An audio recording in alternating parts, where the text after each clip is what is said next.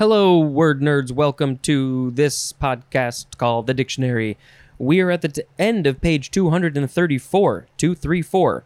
If you would be so kind, please let other people know that you are learning lots of things just by listening for about 15 minutes a day. It's the quickest class ever. You can what can you do? What can you do? What can you do?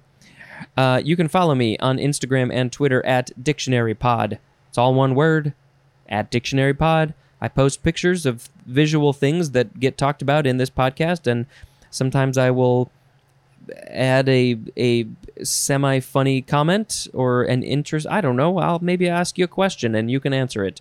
You can email me, dictionarypod@gmail.com.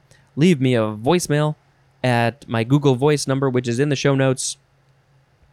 I have a YouTube series where I teach you how to say things backwards phonetically, and that is good for my brain and good for your brain, and it's kind of a fun and interesting thing to do. That means nothing, just like this podcast. It means nothing.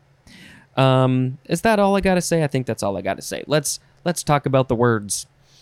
The first one is clothesline. Clothesline. First form, noun from 1830. A line, as of a cord, on which clothes may be hung to dry. Second form of clothesline, transitive verb from 1964. To knock down, as a football player, by catching by the neck with an outstretched arm. I feel like wrestlers, I think a wrestler would be more common than a football player. They're running. You stick out your arm, you hit them in the neck, and they go down. That is a clothesline. It's as if your arm was the clothesline. All right, next we have clothes moth. 2 words, noun from 1753. Any of several small yellowish or buff-colored moths whose larvae eat wool, fur, and feathers. That's why they're called clothes moth, because they like to eat your clothes. The scientific names are Tinea pellionella and Tiniola bisseliella, and they are of the family Tiniidae. Close enough. Next we have clothes peg, 2 words with a hyphen.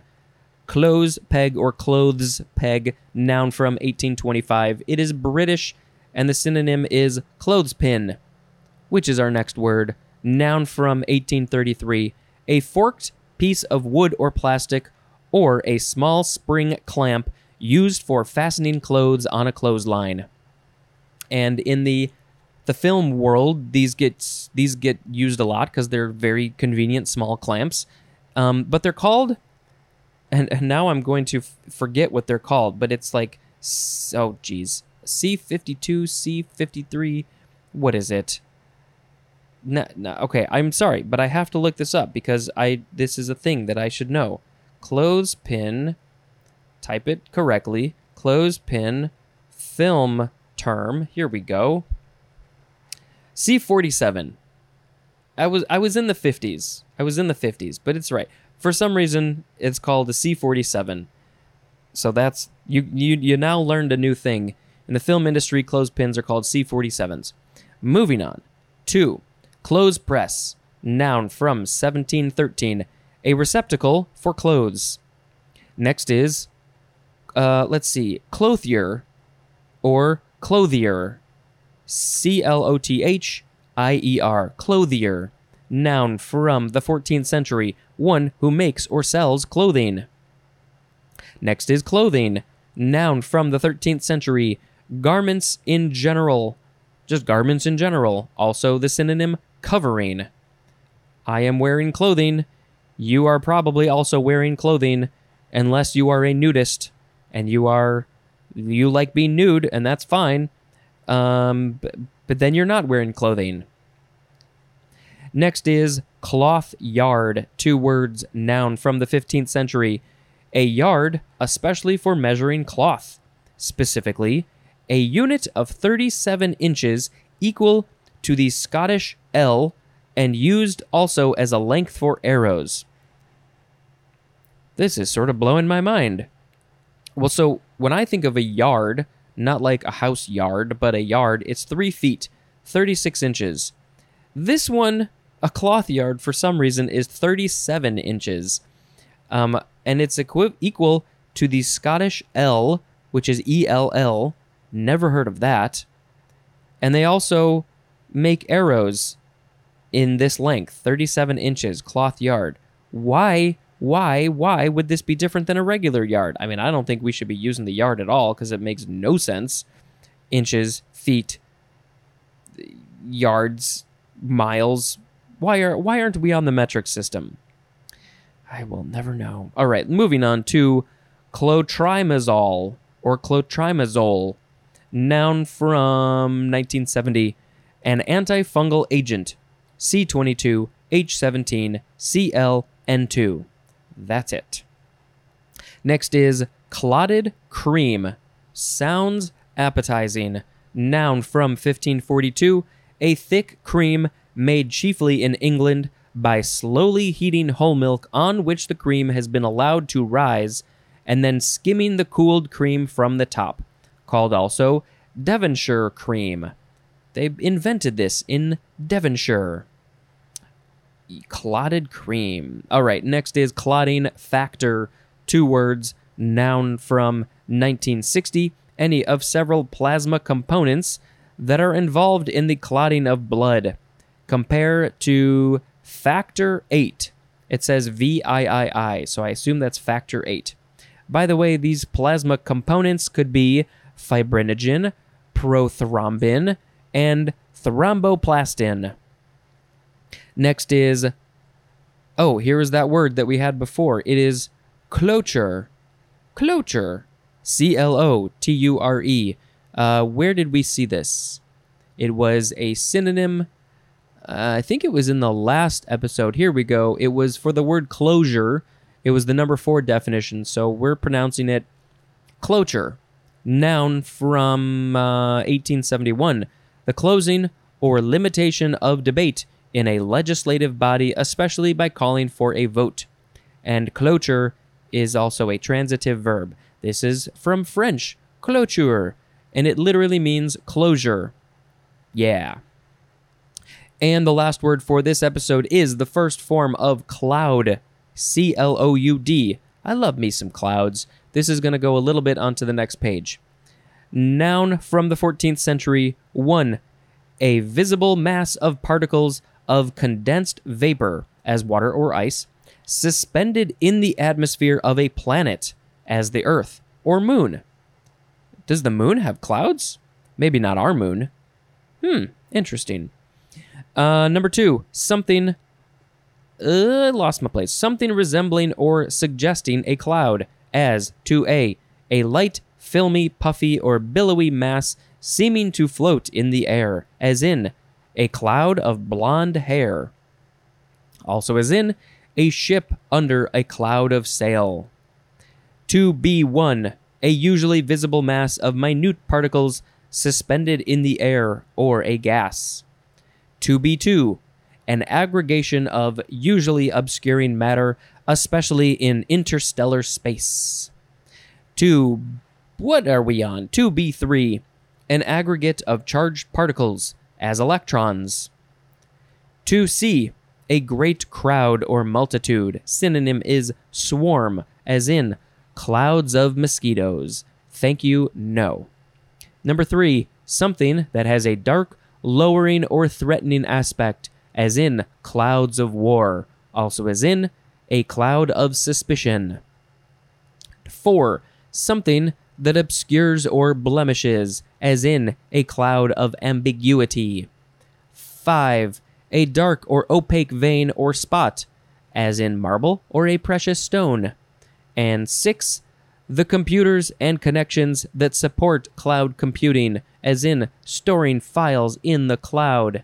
That is a very new way to use that word. Clouds are great. Maybe I should sing a song about clouds later. That's all the song I got.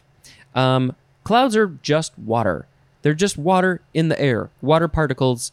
The water evaporates or gets up into the air somehow, probably evaporation, and it accumulates and it accumulates, and because of the way that the Earth is spinning, the clouds move to the east almost all the time, pretty much all the time, and they pick up more water, and then when they get so full and fat, they rain on you.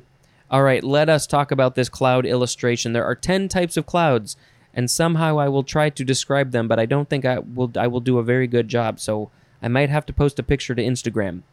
Number 1 is cirrus, Cirrus. It's some very wispy clouds, and they kind of curve upwards. Yeah, that is cirrus. Number 2, cirrostratus, also pretty wispy, but they're more in a straight line. 3 is cirrocumulus, also still pretty wispy, but more rounded, I guess. Number 4, altostratus. Also kind of wispy, but in pretty straight lines. Not sure how this is different from cirrostratus. We'll never know. Number 5 is altocumulus. Now, each of these parts of the word means something. Cirrus means something, alto means something, and then the second part, stratus, cumulus, I don't know what they mean. Maybe someday I'll learn. Anyway, 5 is altocumulus, and this looks like a bunch of little balls, kind of. Number 6, stratocumulus, and this is like the typical cloud you see. It's a very large, or a good-sized ball of clouds that's bumpy and lumpy and not wispy. Great explanations. Number 7, nimbostratus. Nimbostratus. So this one, it's got some rain coming down from it. It has a pretty flat bottom, and it's kind of comes to a point on one end. But they're all different. All the clouds are different. And then let's see. Number 8 is just cumulus. This again is kind of your typical fluffy cloud. How it's different from stratocumulus, I'm not sure. I think the stratosphere, it might have something to do with that. Maybe those are at different levels of the atmosphere, possibly. Maybe, not sure. Number 9, cumulonimbus. Now we had nimbostratus, and then now nimbus is the suffix, cumulonimbus. This is the very fluffy, kind of tall. Like it instead of going more left to right, it looks like it more up to down, fluffy white cloud. And number 10 is stratus. Again, this is wispy, more straight lines across. And yeah, maybe this is at a different level in the atmosphere than the other ones. I don't know.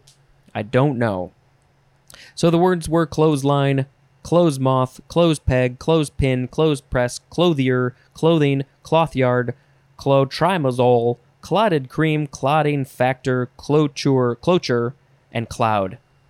I'll just pick cloud as the word of the the word of the atmosphere. Really? Is that what you said? The word of the episode. Clouds. Is there a song with the word cloud in it? Oh, there's that song from Les Mis, Castle on a Cloud. And I can't remember how it goes. Castle on a Cloud, something. You know. Just imagine that I'm singing it. All right, what are the holidays for today? Flag Day in Liberia. Independence Day for Ukraine. International Strange Music Day. I like that. In the U.S., it is National Waffle Day. Yes, please. In Uruguay, it is Nostalgia Night. In Cusco, Peru, I would assume that's a town in Peru, it is Wilca Remy. Any other holidays that I missed? It is St. Bartholomew in the U.S. In Costa Rica, it is National Parks' Day. They get to celebrate me. Fun holidays. It is Can Opener Day. I just love these ridiculous holidays. It is International... This is not ridiculous. International Day Against Intolerance, Discrimination, and Violence based on musical preferences, lifestyle, and dress code.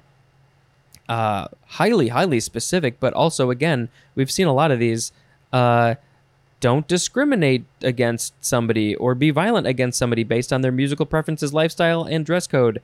And then, again, relatedly, maybe they like strange music. It's International Strange Music Day. It's also National Knife Day. The knives, the can openers, they're getting their day. It's National Pecan Pie Day along with National Waffle Day. So can you make a pecan pie with waffles? Oh, it's Pluto Demoted Day. Thank you, Neil deGrasse Tyson. It's not the same kind of planet as the other planets. It's a different kind of planet. It's a dwarf planet, I think. It's fine. In my day, we had 9 planets. Now the kids got 8 planets. It's Shooting Star Day. Yes, August is a great month in the Northern Hemisphere to see shooting stars, so go up and look for shooting stars. It's Vesuvius Day. It's Weather Complaint Day. William Wilberforce Day. And let's just check this one real quick. Oh, Kobe Bryant Day. I assume it's his birthday. That was a sad loss. All right. Thank you very much for listening. And until next time, this is Spencer dispensing information. Goodbye.